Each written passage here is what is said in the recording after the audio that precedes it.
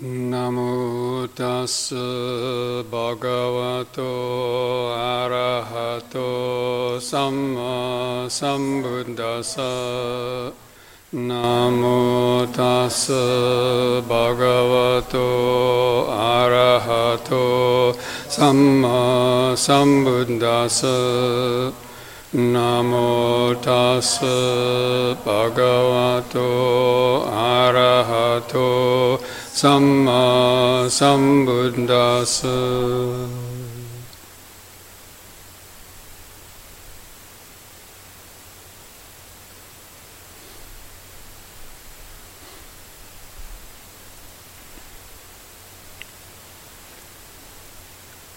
Okay, friends, now is the time for the Dhamma talk. So what is the Dhamma? Well, of course, most people would respond, or Buddhist people would respond, teachings of the Buddha. Then you got to ask, well, what did the Buddha teach? He taught the Dhamma. So which came first? The Dhamma or the Buddha? Chicken or the egg? Of course, anybody who knows a little Dhamma, the Buddha himself had said that he simply rediscovered the ancient path, or the eternal truths that lie within each being in terms of the nature of consciousness, the nature of happiness, the purpose of life, and so on. And he simply rediscovered that path to reconnect with the intrinsic truth in present moment awareness that is at the essence of consciousness and all life. So,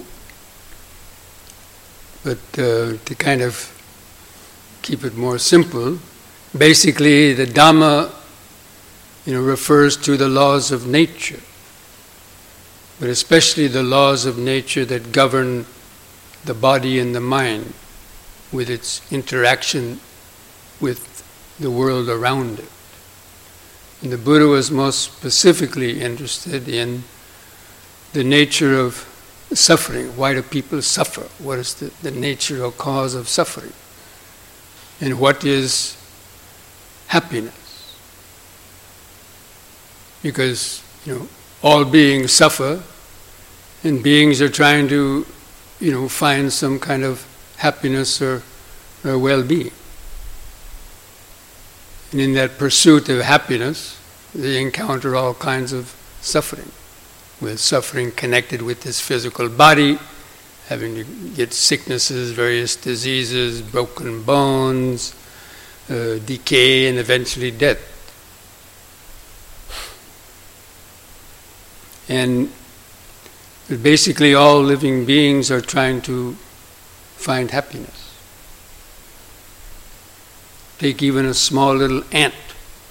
If it's crawling around on the ground and you put your finger down in front of the ant, it will stop and maybe turn around. Why is that? Because it senses some danger there. Wants to be free from pain. And just go about its business and trying to get some food and so on. So, in something that tiny as an ant, there's something very alive.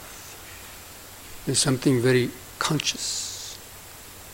And again, it's that desire to live, the desire to find happiness and to be free from pain.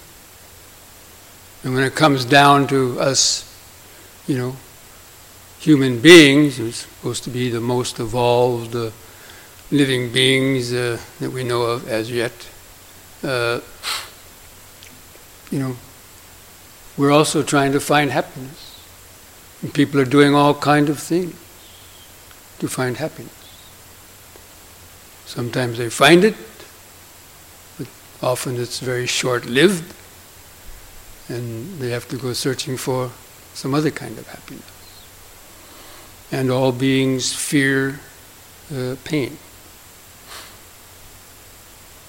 So the drive of all living life, basically, is that search for happiness and the avoidance of pain. And that was also, a motivation again for the Buddha. He was also interested in what is the nature of happiness and suffering, and what is the cause of suffering.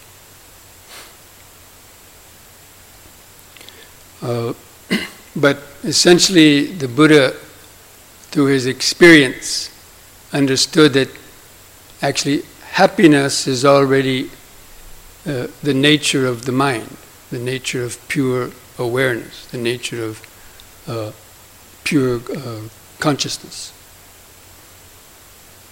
The consciousness that's been freed from greed, hatred, delusions, ignorance, and is reconnected with the intrinsic nature of consciousness that we've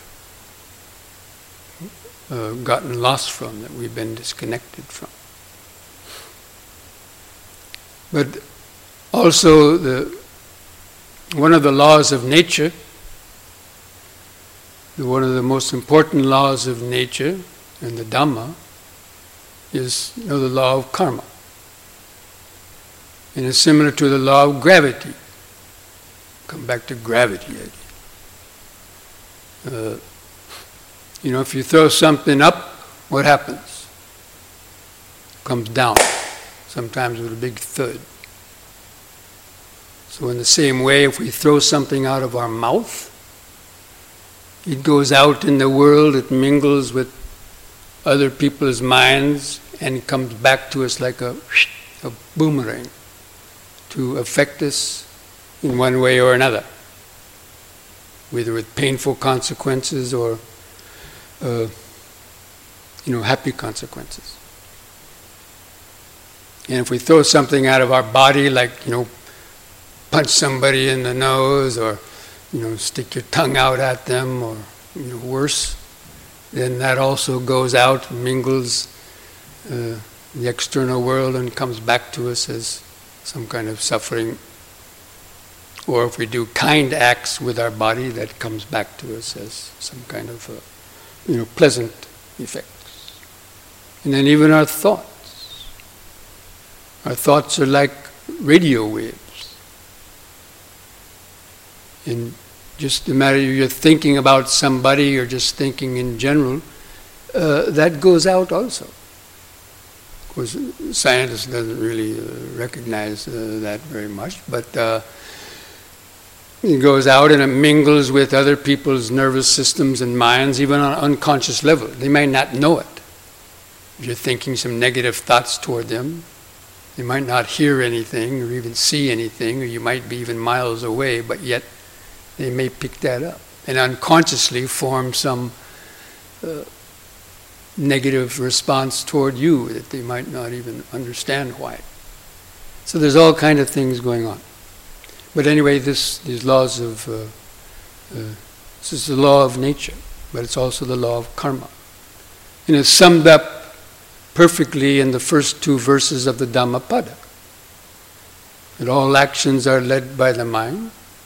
Mind is their master, mind is their maker. If one acts or speaks with an impure mind, then suffering will follow, as the cartwheel follows the foot of the ox. And in the same way, if one acts or speaks with the pure state of mind, then happiness will follow, as your shadow follows you around. So when those two verses really sum up the deeper meaning of the Dhamma, that it's our actions, thoughts, and speech that determine whether we're going to continue to encounter suffering and conflicts, and or experience more well-being and happiness and kindness from others, and so on.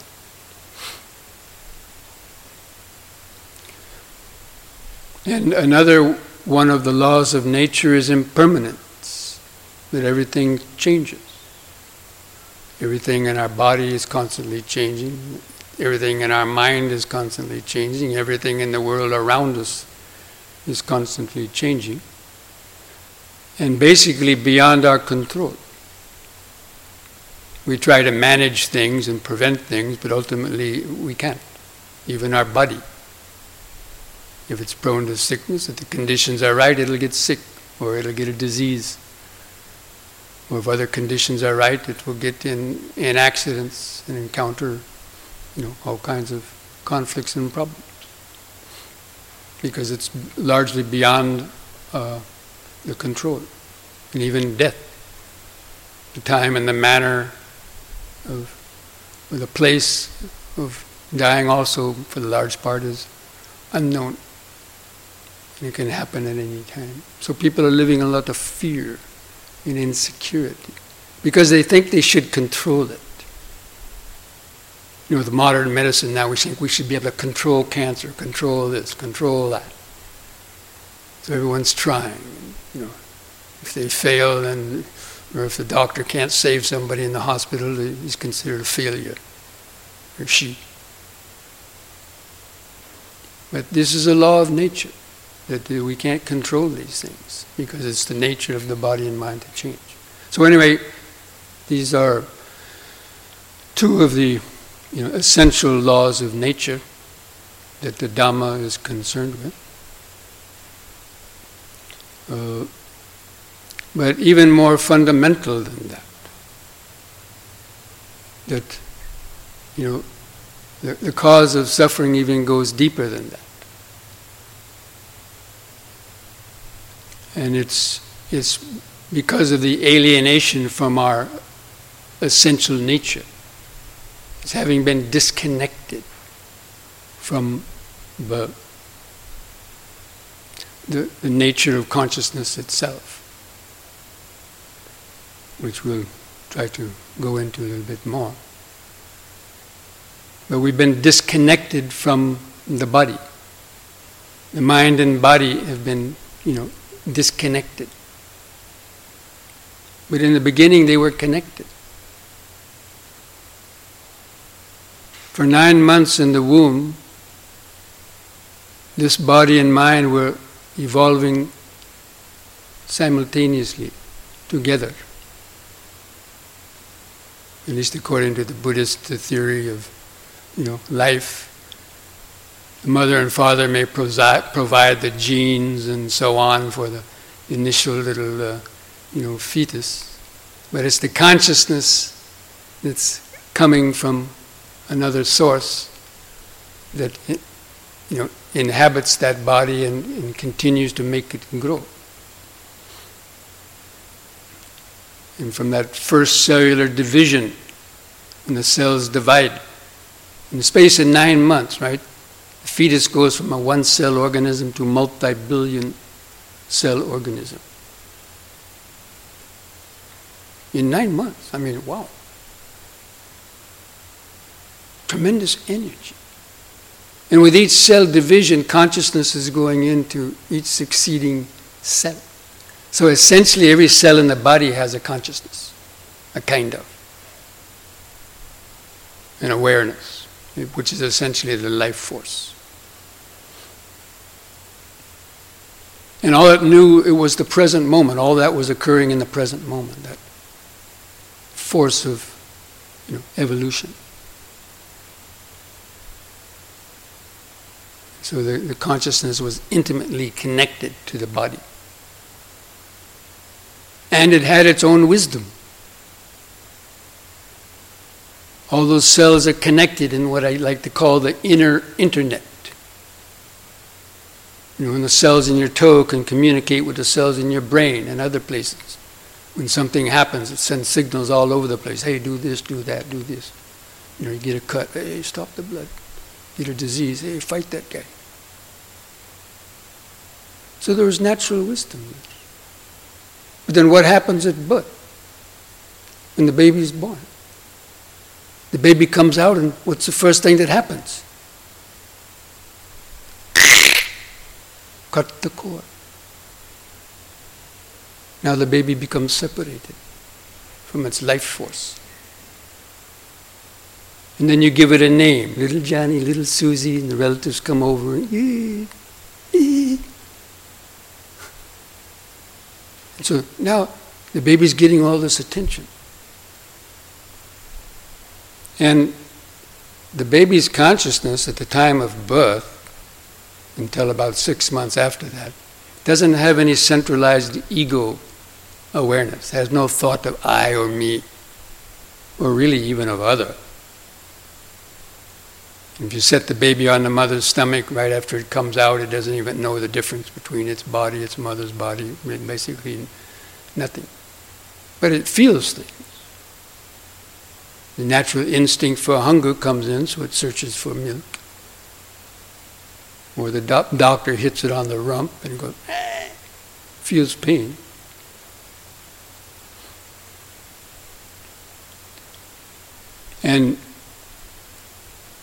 But little by little, as more people come over and give it attention, what used to be oceanic awareness, actually child developmental psychologists even mentioned that the baby has a kind of oceanic awareness when it's born.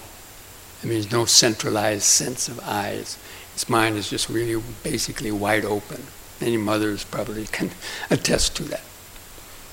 But little by little, with all the attention, people coming, calling it its name, then it starts looking, and people start giving it stuff, and little by little, then it starts, to grab at things. So a centralized, a little nucleus of an I or a me starts to coagulate within that oceanic awareness. And it becomes basically lodged or a part of the mental process in consciousness. But it didn't have it, but it was created. And basically it gets cemented there and keeps growing and growing and growing, the whole life. And so it's become disconnected from the body, because now it's looking outside. Till, a sweet little grandmother comes over and gives the baby a little sweet. So the baby tastes the sweet. Gives a pleasurable feeling. And so it starts identifying the face of the grandmother with pleasant feeling. And then it starts hoping that the grandmother, that face, will come again in the future, because it wants to get that pleasurable feeling again. The future is born there. And if a rough uncle holds the baby, maybe doesn't, kind of squeezes it too hard, or, has a gruff voice, and the baby might have an unpleasant feeling toward that face. And so it starts thinking that, I hope that face doesn't come in the future. It doesn't give me anything. And so the past and future are born right there in the mind. And we lose that present moment awareness. And it just keeps growing and growing. With the other senses, everything we've seen, heard, smelled, tasted, touched, the mind is divided into things that give us a pleasurable feeling, and we like it, and other things that give us an unpleasant feeling, or painful feeling, and we dislike it. And then we start projecting that, remembering the past, projecting it in the future with either desire or aversion or fear, because we have these ideas that things are going to happen. And so most people are living in the past and future. And we've been disconnected from the present moment. All problems in the world are problems of the past and future. Just think about it. Try to think of any problem that you have and see if it's not connected to the past or future. Come on, I'll give you 10 seconds.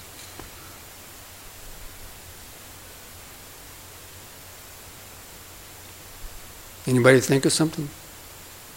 Any problem that's not connected with the past or future?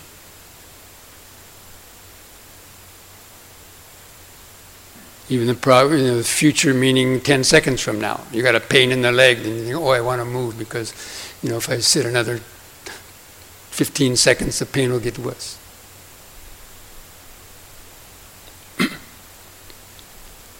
So when the mind is in the present moment, basically there's nothing to judge, nothing to compare, nothing to remember. And that is basically, that's happiness. That's contentment. But again, we've been disconnected from that natural awareness, present moment awareness of the mind. And we've been locked into ego consciousness or I consciousness. So that every single thing that you do is focused around I'm going there, I'm not going there, I like this, I don't like that. Look at me, give it to me. Mine. Just check it out. Very interesting. But, we've created that scenario. It wasn't something really that we were born with. And no one told us any better. And we've lost the natural wisdom. Now if we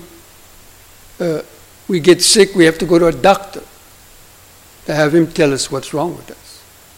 When back in the old days, people would figure it out for themselves, or they'd heal themselves by different methods or so on.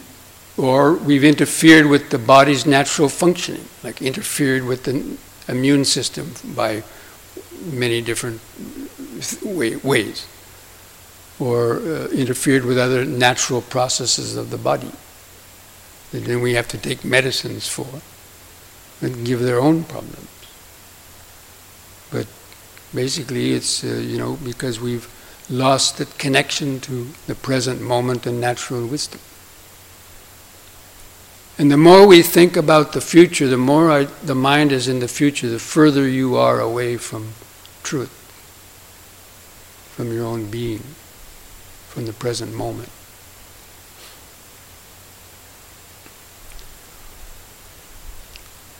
And most accidents are caused by unmindfulness, by not being centered and grounded in the present moment, aware of what you're doing. So the common examples, right? Cutting some vegetables for your meal and you're daydreaming about something and cut your finger. Or walking down the street daydreaming and, bump into somebody and knock their groceries on the ground. Or wander into the street and almost get hit by a car. It's because of unmindfulness. The mind is in the future or it's in the past, brooding or fuming or whatever, and not really connected. So we cause unnecessary pain to this body. Let alone natural things like sickness and disease that we may not be able to control. You can control your actions. With training. And eliminate a number of, pains and sufferings that come from being unmindful.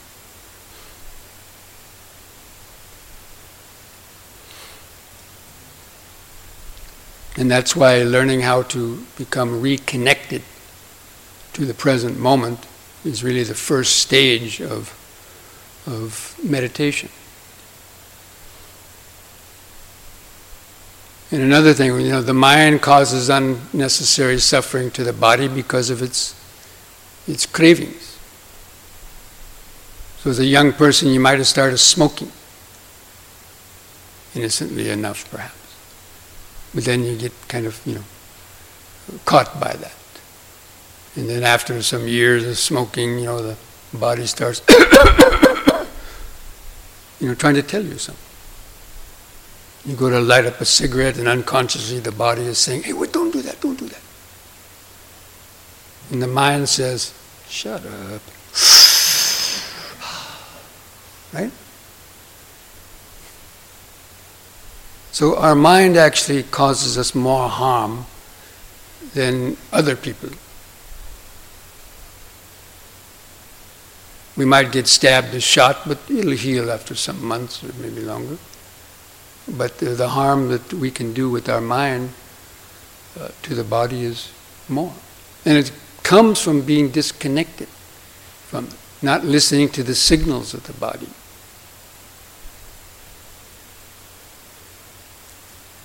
So, if a person's really, the path leading back to the present moment is reached through this body. Because as I mentioned before, the body is always in the present moment. And look, we carry this body around with us. 50, 60 or more kilos of flesh and bones. So if we're going to carry that much around with us, why not use it for a good purpose? Instead of just trying to, become a movie star or win beauty contests or whatever, muscle building, that, people, they take chemicals to try to get bigger muscles and that eventually kills them or whatever. I'm just saying that just to point out these things about that disconnection from the present moment, and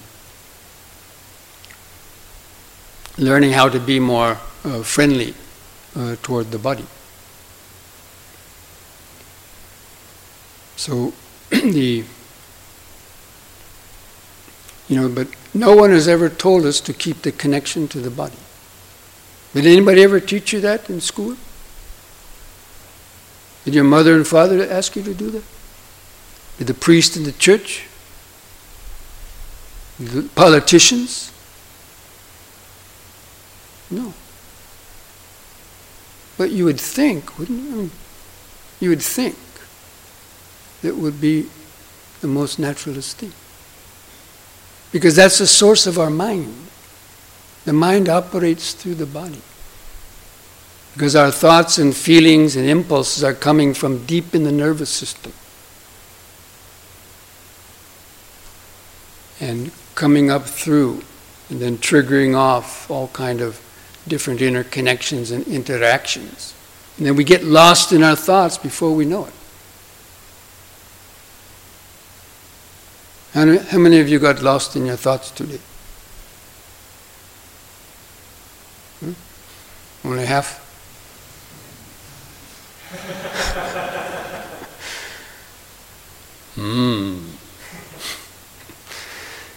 So why did you get lost in your thoughts? Ever think about it? Because you didn't see them coming. Right? You're trying to focus on your breathing, or just, repeating, sitting, breathing. But before you know it, without seeing it coming, something enveloped the whole mind and took it away. Then maybe only when you heard my voice or something like that, oh my God. So we didn't see the thoughts coming because we're not grounded in the body. Because if you're deeply grounded in the body, then the moment some stimulation arises, you start seeing the early warning signals. And then you can be more alert. And then when something starts really arising, you can already kind of be on guard, you might say. You see that sleepiness starting to come up before it actually causes you to space out. You can straighten up the posture. You can take some few deep breaths. Or the pain's arising, you can start to be aware of the mind starting to tense up around some painful feeling. You tell yourself, okay, relax. Pain's arising, it's not that bad, just relax. And learn how to observe it and so on. But most people don't have that kind of cutting edge awareness because of not being trained.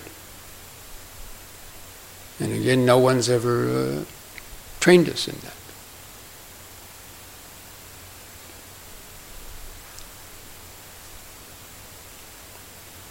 And the another very important aspect of the Dhamma, or one of these natural laws, some statement of the Buddha, was that the world, the arising of the world, the ceasing of the world, and the path leading to the ceasing of the world is right within this 5 or 6 foot long body with its nervous system, memory, and consciousness. So basically what the meaning of it is that even though we might be physically on this earth, it's our mind that really creates the idea, the meaning of that, and creates our relationship of us in the world and how we react to the world. Because let's say a person in a psychotic state, they may be on this physical earth, but in their mind, who knows where they might be? Not on the earth. They could be having an illusion of being chased by monsters, or so many things. Or people suffering deep, other types of, depression and so on.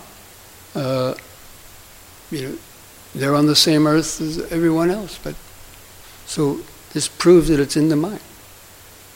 But who's taught us to care about the mind? Again, hardly no one. Now they're starting to, of course.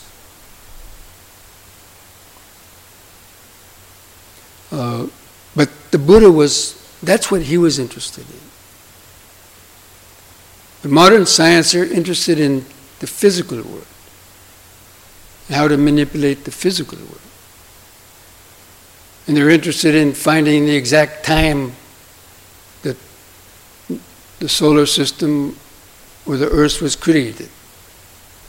The Big Bang Theory.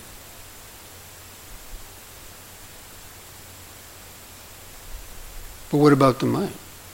They never mention how does the mind create the world. Only somebody like a Buddha would talk about that. And if you talk about that to a scientist, they'll, I don't know what they'll say, but, they'll probably just say, the Buddha. Yeah. They'll give it short shrift, for the most part. So it's tragic. You'd think this mind is the most powerful thing in the world.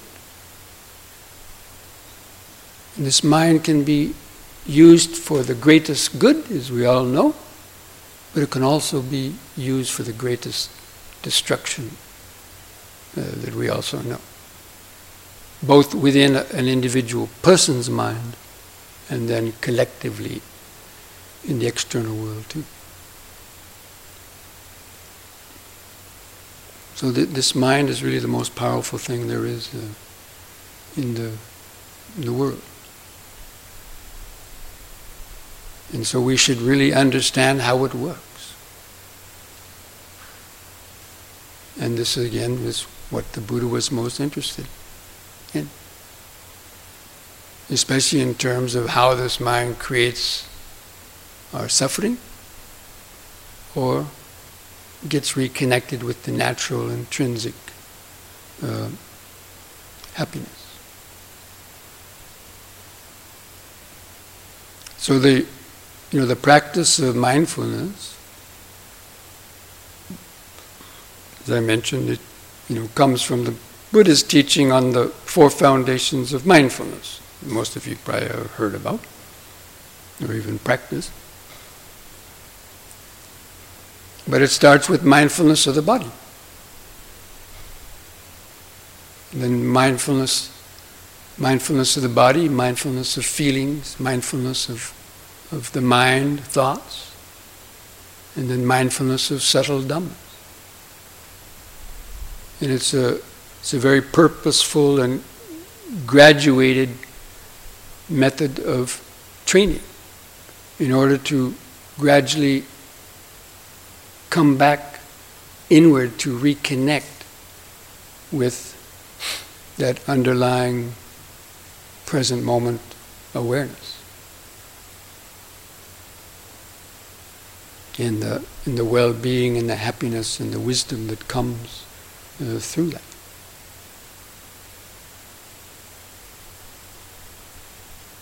And meditation practice is essentially like a scientific experiment. And even the Buddha took it as that. When the Buddha first left the palace life in the search of truth, he went to different meditation masters and trying to learn from them, and they taught him how to attain exalted states of infinite space, infinite consciousness, very, very expanded states of, formless jhana. And he thought, oh, wow, wowie, that's cool. But when he came out of it, he realized he hadn't changed much. And so he thought, wow, can this really be true? Something that's not like permanent? A permanent state? So he asked his teachers, this is all you got? And they said, yeah. So he left, and he kept, going to different teachers. Finally he said, enough is that. They're a human being, I'm a human being, let me go by myself. And that's when he went to the Bodhi tree, sat down, saying, I'm not going to get up from here until I've realized the deepest truths, or liberation, which he understood as liberation from ego consciousness. And so he took it as a scientific experiment. Found a nice tree, the river flowing by, place to get food nearby. So he said, I'm going to sit down here. And he used the body as a laboratory to conduct the experiment into the nature of happiness, or the nature of life itself.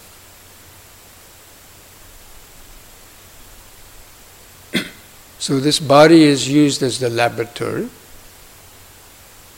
and the mind is the microscope. So you sit down in the laboratory, and then you look down the microscope, which is basically mindfulness and concentration. Now, if you've ever been to a science lab in high school or college, or physics lab, let's say, what's conspicuous about that? The laboratory tables are usually very heavy, very strong, sturdy tables that are usually bolted to the floor so they cannot be moved or jiggled. And the microscopes also are usually securely fastened to the table, so they also cannot be moved or jiggled. Because if you try to look down a microscope and somebody keeps jiggling the table, it's going to be very difficult to see down inside. Right? Wrong? We're on the same page. So in the same way, in the Buddha's instructions, in the mindfulness of the body, he says a person goes to a suitable place and sits down.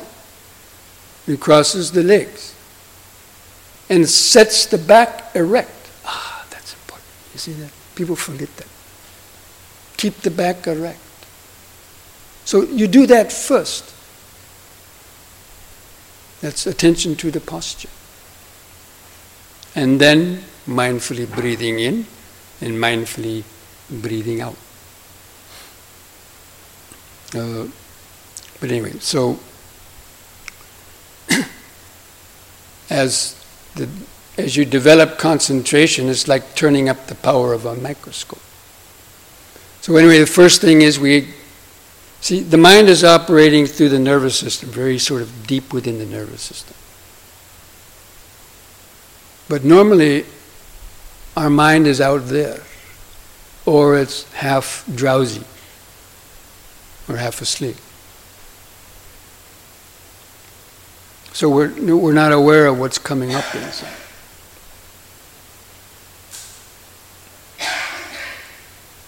So by getting centered and grounded, connected to the nervous system, then you become aware of the sensations, the feelings and sensations that are coming through this body, because that's what your mind reacts to.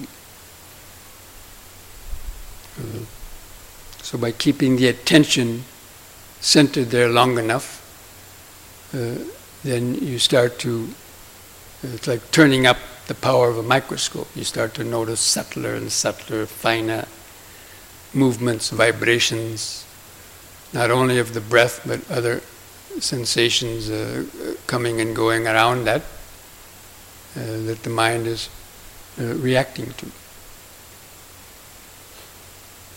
And so the body leads you to be able to observe sensations. When you start observing sensations and stop reacting to the pleasant or painful ones, and you're keeping the body still, not kind of moving around and scratching this, or hear a sound, look at that. It's like jiggling the table all the time. But as you hold the body still and the spine erect, then you can start seeing more and more. And you see how the mind reacts to that, how sensations trigger off our thoughts, our perceptions and thoughts.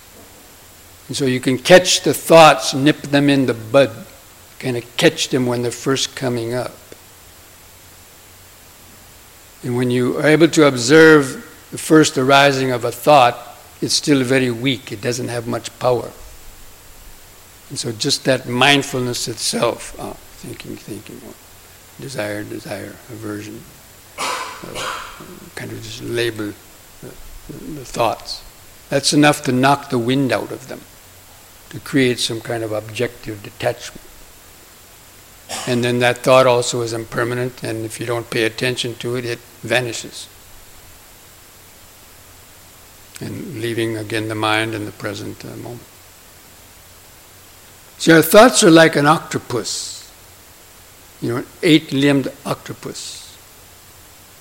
If an octopus gets one tentacle on you, without too much trouble you can peel it off and toss it. But each time the octopus gets another tentacle on you, 5, 6, 7, or 8, then it drags you out to sea and drowns you and eats you. And unfortunately, that's what happens to far too many people. They get eaten by their thoughts. They get drowned in their thoughts or their emotions. Woe with me, woe with me. The whole world's coming down on my head. It's called drowning in Dhamma language. And being eaten is a person might resort to ending their life, simply because they don't know how to control their mind and the various types of thoughts and mental states that are coming and going. Again, because we've never been taught that. In modern Western science, with all their emphasis on the external world, they don't give much attention to the mind. I mean, to me, that's not being a scientist. That's not science.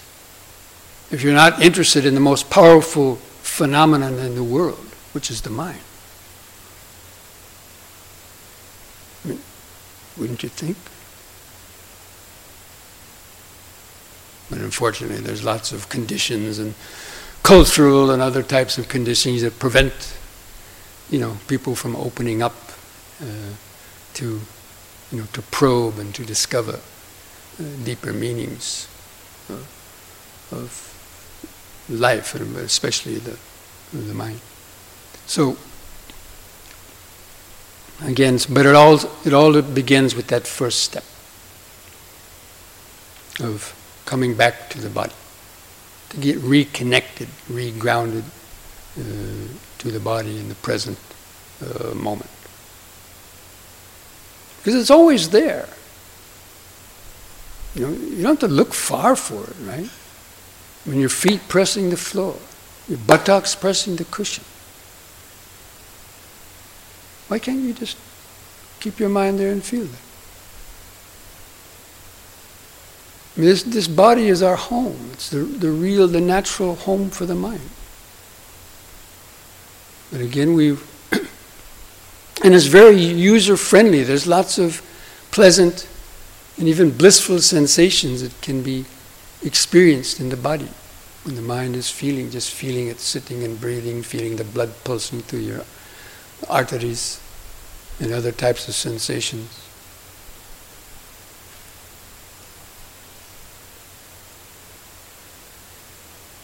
But people are, they're only interested in the outer things on the outside of the skin.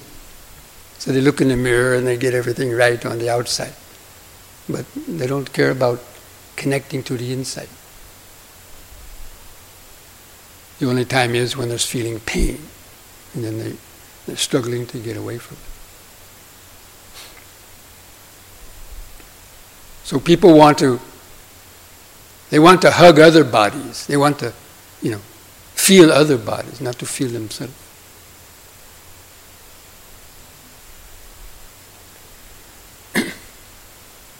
So, anyway, really that's, because once you get connected and feel that kind of organic connection to the body, it's so very pleasant. And you're not thinking about the past or future. And that's why then the mind becomes more peaceful. It becomes, happy, because again, all problems are problems of thinking about the past or future.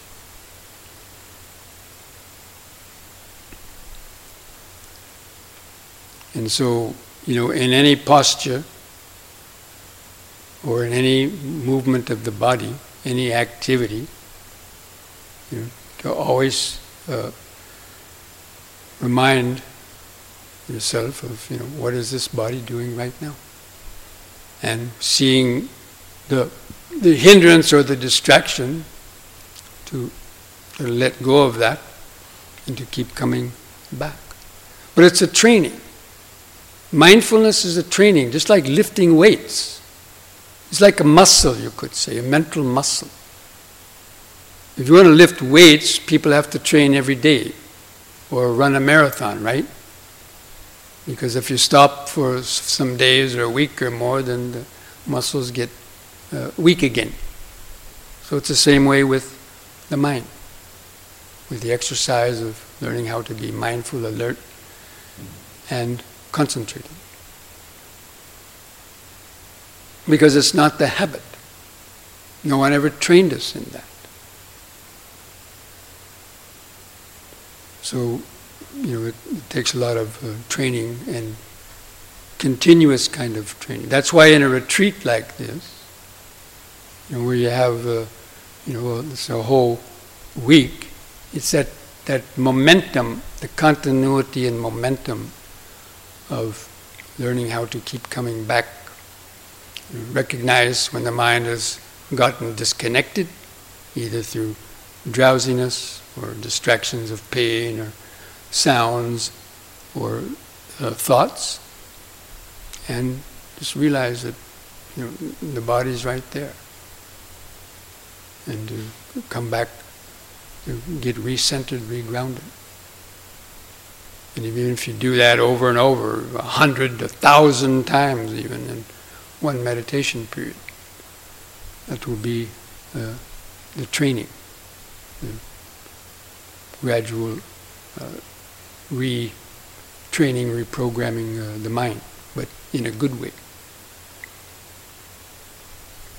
So,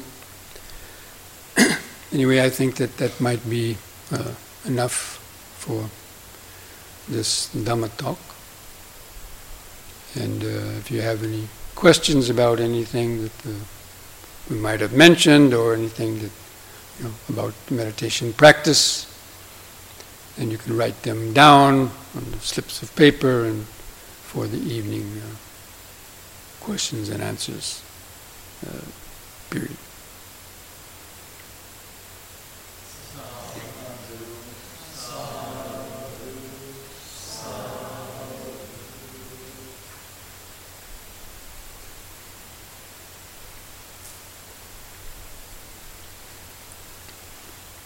Okay, to carry on the training just for a moment. We're going to stand up in a minute, but just for a moment, just take a deep, slow breath, close the eyes, and try to touch base back to the body in the present moment, letting go of that external focus.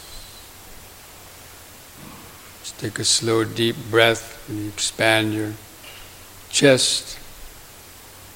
Hold the air in the lungs a few seconds. Feel the body sensation.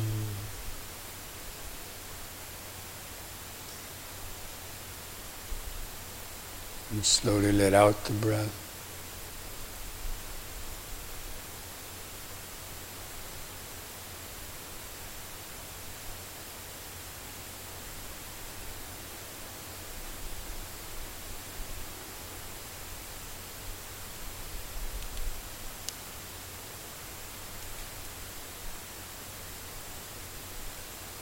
Okay, now you can slowly unfold the legs and slowly come up to a standing position, do a little standing awareness.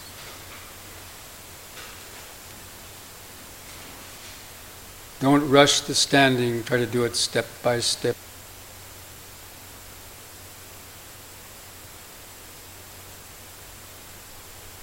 Relax the arm to the side.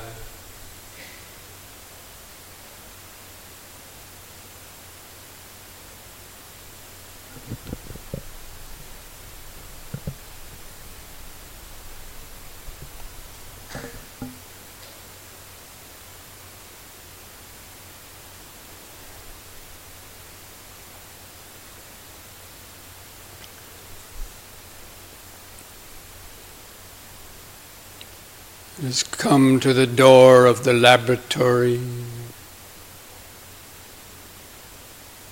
the external surface of the body, the buttocks pressing this seat.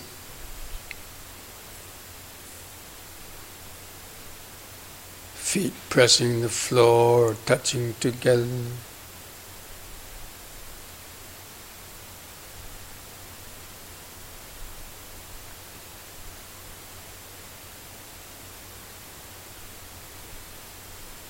The hands and fingers touching.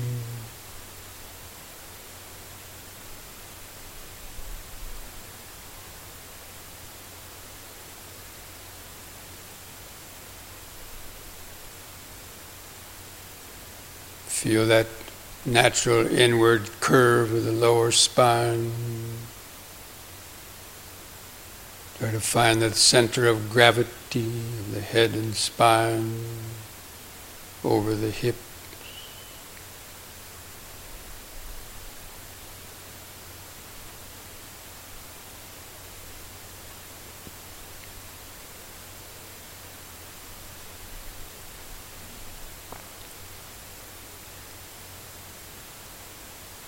Just mentally kind of etch or photograph that feeling, the straight posture in the mind's eye. So it has a reference sensation to come back to.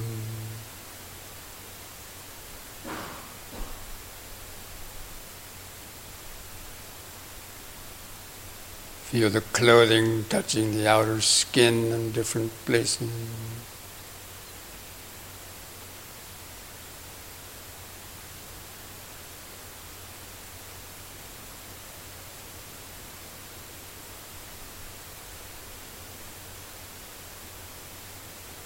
Feel the head balanced on top.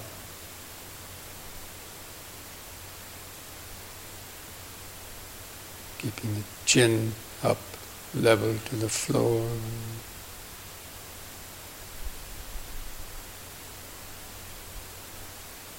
Imagine you're balancing a stack of books on top of the head.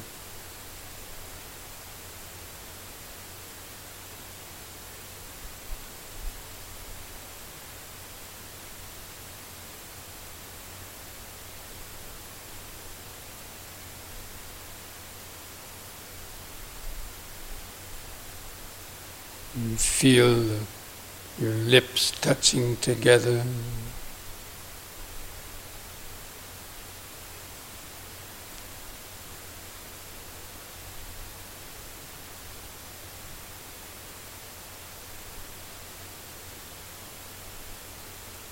Feel the tongue, the teeth, the gums in the mouth.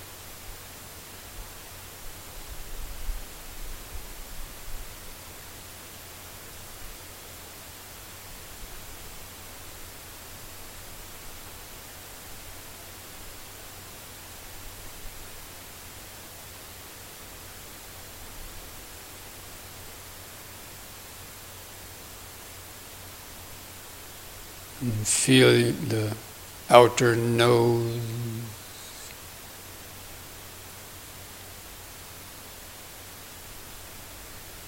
the prickling sensations on the outer nose.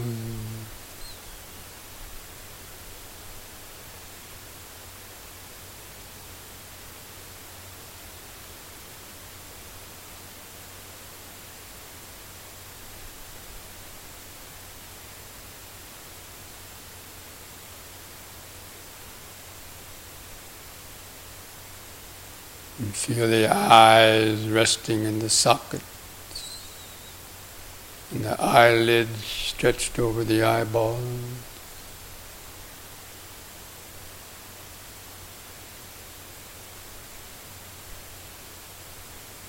Just notice those subtle eye movements.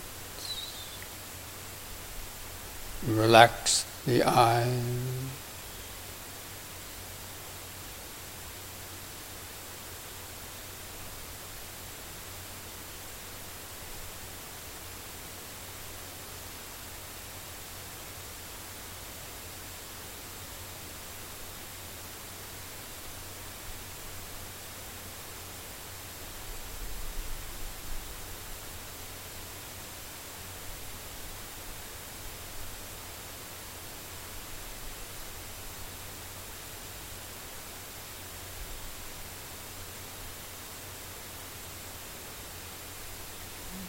And again, allow the awareness to kind of expand back out to the edge of the body.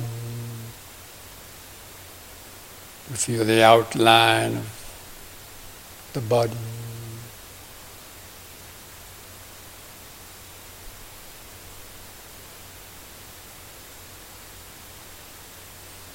And gradually opening the door to the laboratory. And gradually go inside. Focus in on the breathing process. Take a few deep, slow breaths.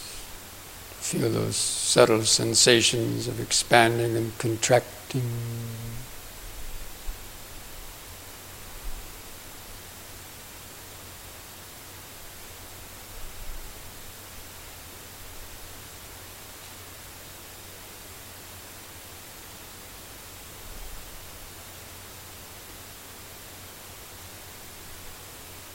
Feel the relaxing, pleasant sensations of the out-breath, following that out-breath down to the in. Feel the last air going out. and the pause.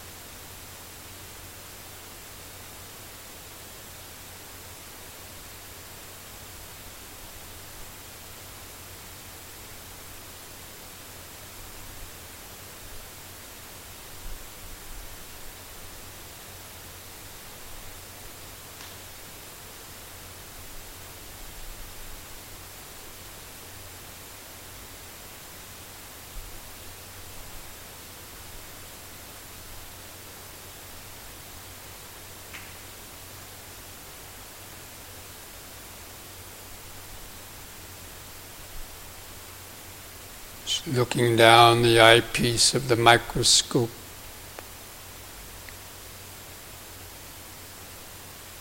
peering down to the body to feel the breathing.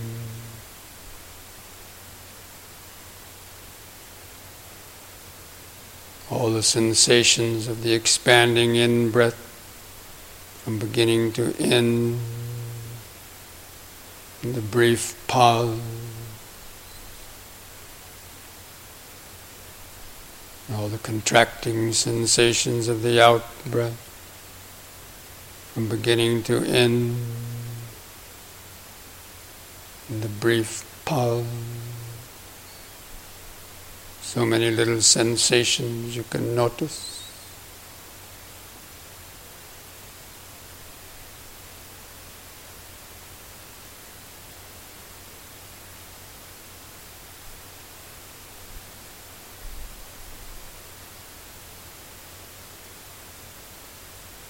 With each breath, just turning up the power of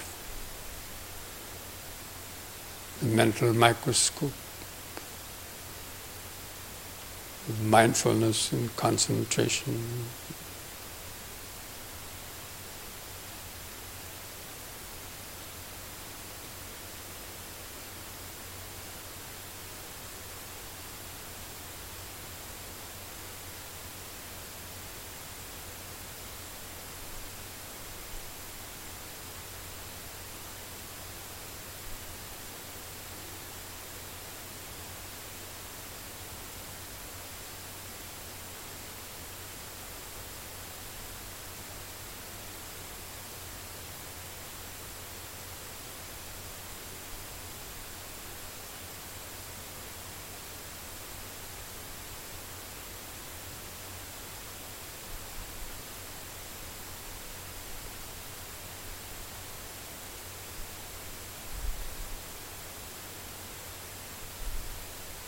If it helps you to concentrate, there's a technique of counting your breaths from 1 to 10.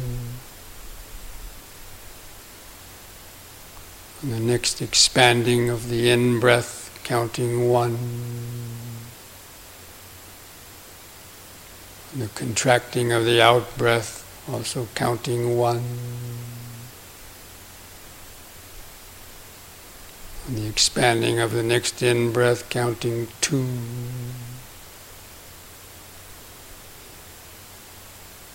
Contraction of the breath, counting 2.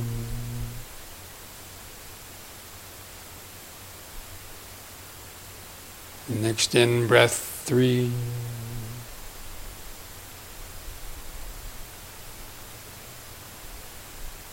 Out-breath, 3.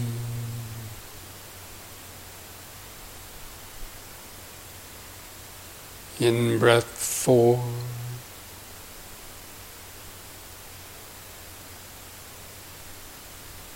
Out-breath, 4.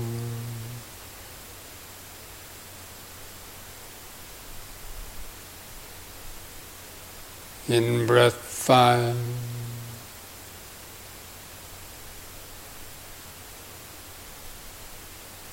Out-breath, 5.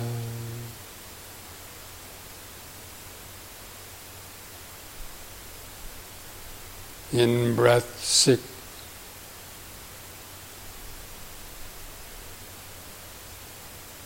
Out breath 6.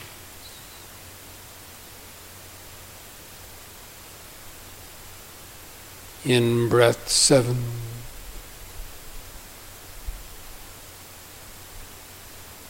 Out breath 7. In breath 8.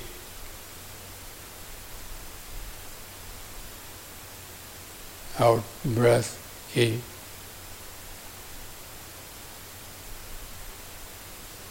In breath 9.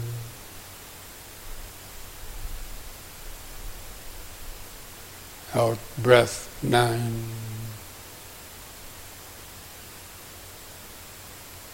In breath 10. Out breath 10.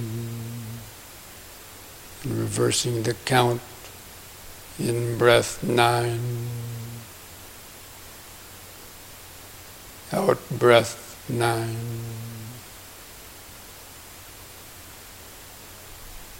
In breath 8. Out breath 8.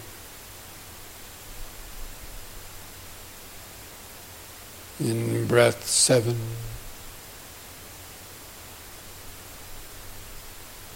Out breath 7.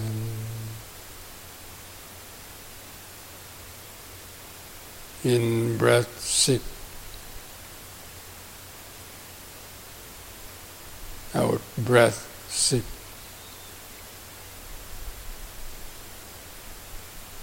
In breath 5. Out breath 5. In breath 4. Out breath 4.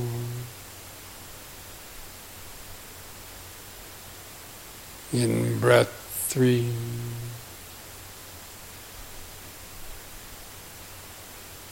Out breath 3.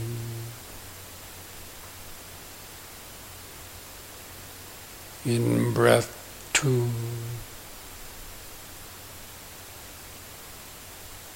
Out breath 2.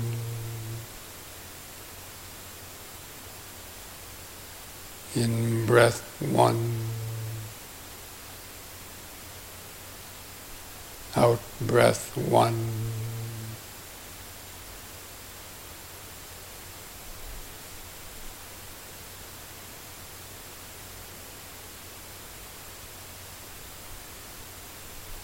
Just feeling the vibration.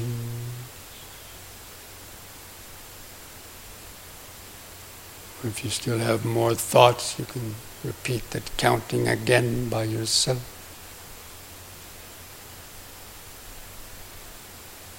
Or just continue with the basic awareness,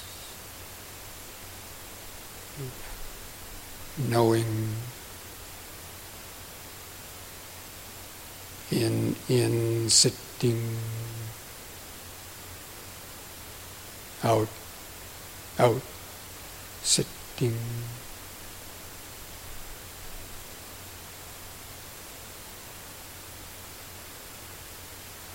Moment by moment, breath by breath.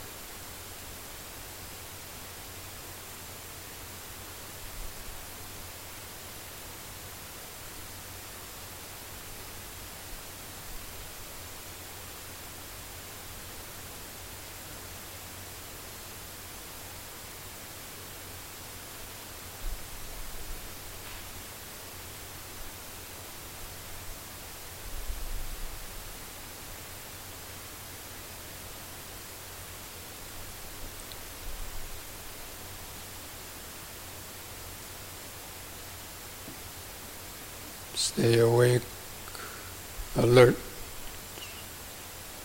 turning up the power of the microscope. Notice subtler, finer, detailed sensation.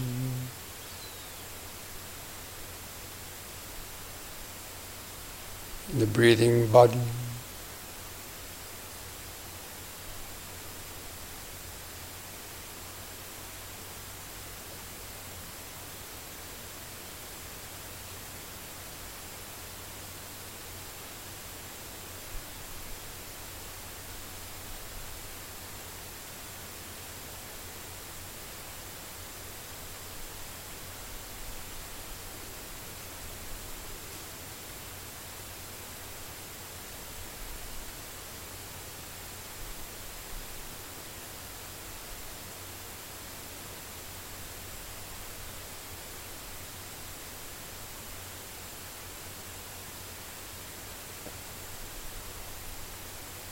Be awake for subtler thoughts, wantings, urgings,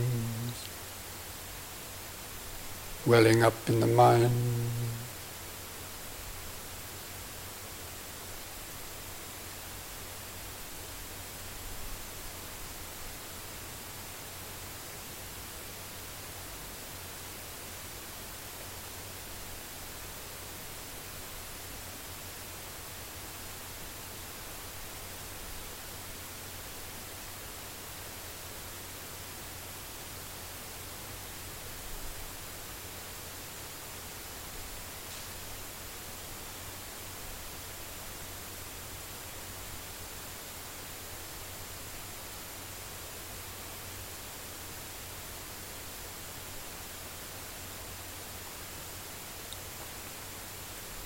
From time to time, take a few deep, slow breaths to re-energize,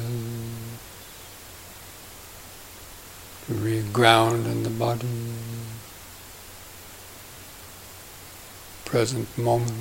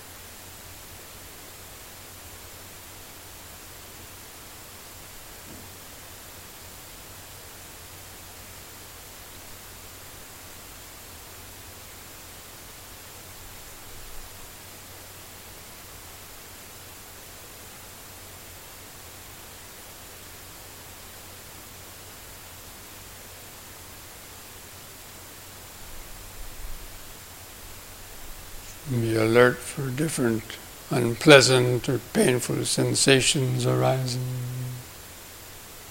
Grab the mind.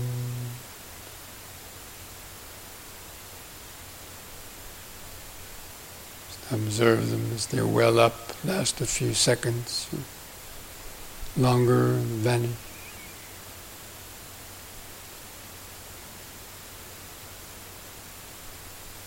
Keep the body open and soft, and the mind open and soft.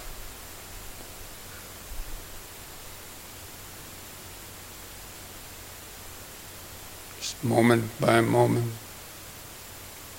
breath by breath.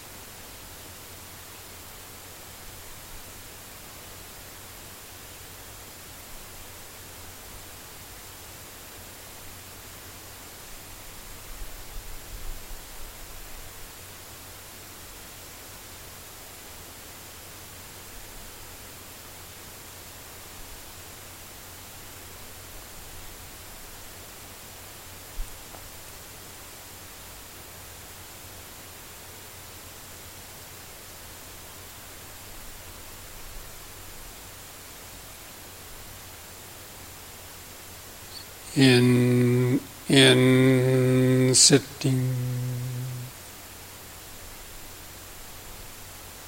out sitting, thoughts come and go, sounds come and go, various sensations of pain, pleasure come and go, sleepiness comes and goes. These are all just a continual change of the impermanent world through this body and mind.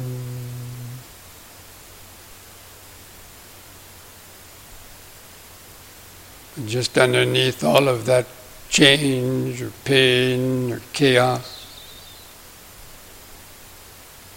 is the ever-present vibration of awareness.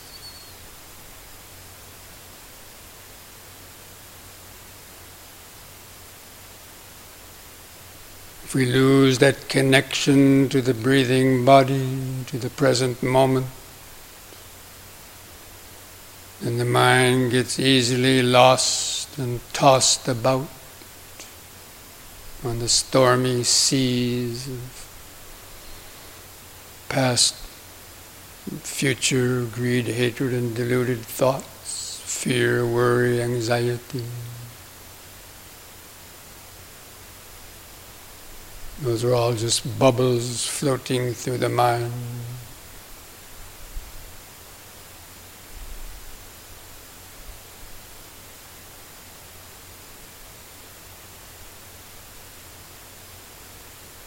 So just cultivate your constant, trustworthy companion of the breathing body.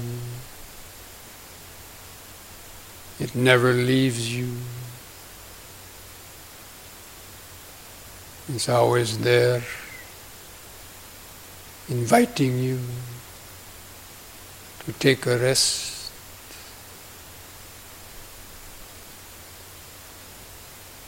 In sitting,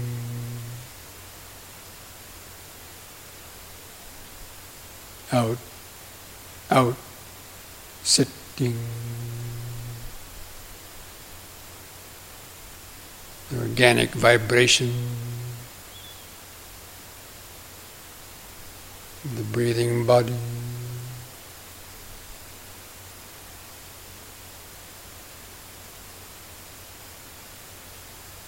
A natural home for consciousness.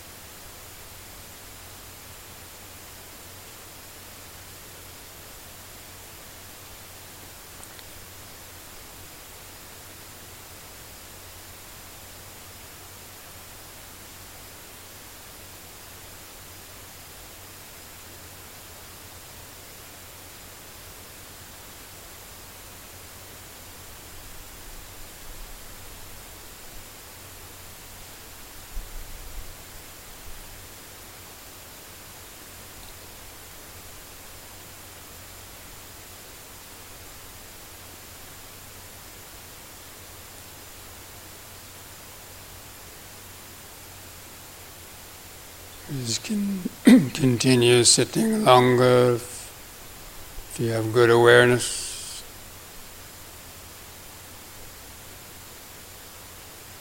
Otherwise, when ready, slowly, mindfully stand up. After standing a few minutes, go for walking. either on the sides or in the dining hall or outside.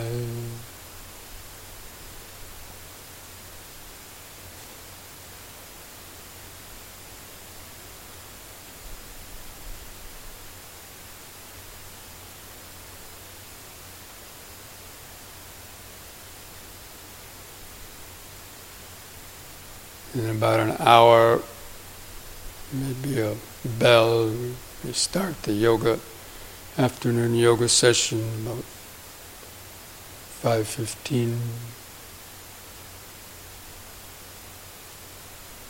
Anyway, when you hear the next gong, you want to do the yoga, come to the dining hall.